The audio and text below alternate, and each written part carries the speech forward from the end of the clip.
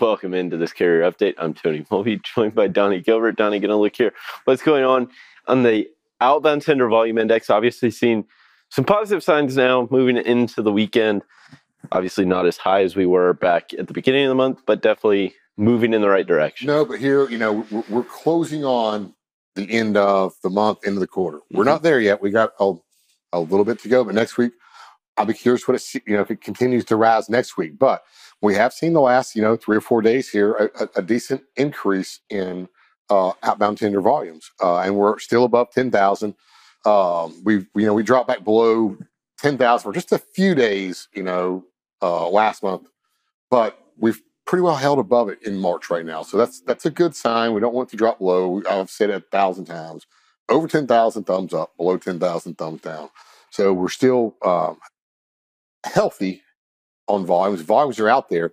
The difference is when we were talking about this in 2019, early 2020, before COVID, we didn't have as much capacity in the markets. And that's what's really hurting everybody now, is the fact that there's just so much capacity.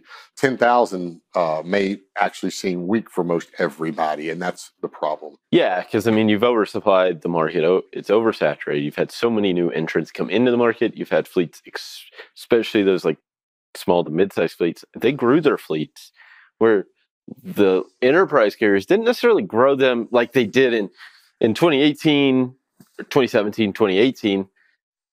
They grew those fleets at such a rapid pace that that's what drove a lot of that oversupply. Well, now it's kind of grown on the opposite end because people are chasing sky-high rates. Yeah, and let's go to the next chart. Let's see this. Let's break this down and see what's going on, because this is quite different. So in blue here, I have dry van. In green here, I have reefer volumes. And you see where the last couple of days, dry van volumes have actually, shot up here just a little bit, about 100 basis points. But reefer has declined, and it's a pretty rapid decline here. And if I'll say maybe it looks worse than what it is, it's dropped here from roughly above 1375 to 1340. So yeah, it's a little bit of a decline. It looks more aggressive, but still, reefer volume's going down. But we're at the end of that. Okay, we call it soup. One of them is soup season.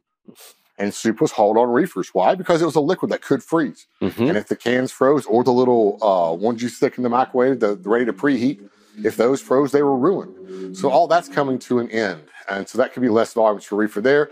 Now we're getting where they can be hauled on dry vans, but the peak soup season is over. And of course, they'll sell less soup during the summertime. Things like that will affect reefer until we get into produce season, which will help pick back up. So we're kind of in a dip for volumes and reefer right now. Next chart here, looking at rejection rates. So here, still sub 4. We're at 3.97 for reefer, 3.44 for dry van, coming in to combine to 3.57. This won't change. Yeah, I was to say we're talking. We've been at this sub 4 range for quite a while now, and there's nothing really to tighten up capacity.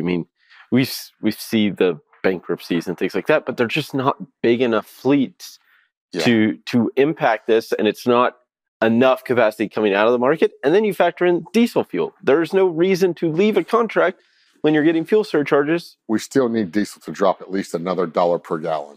And we'll look at that here in our third, or right after the top of the hour.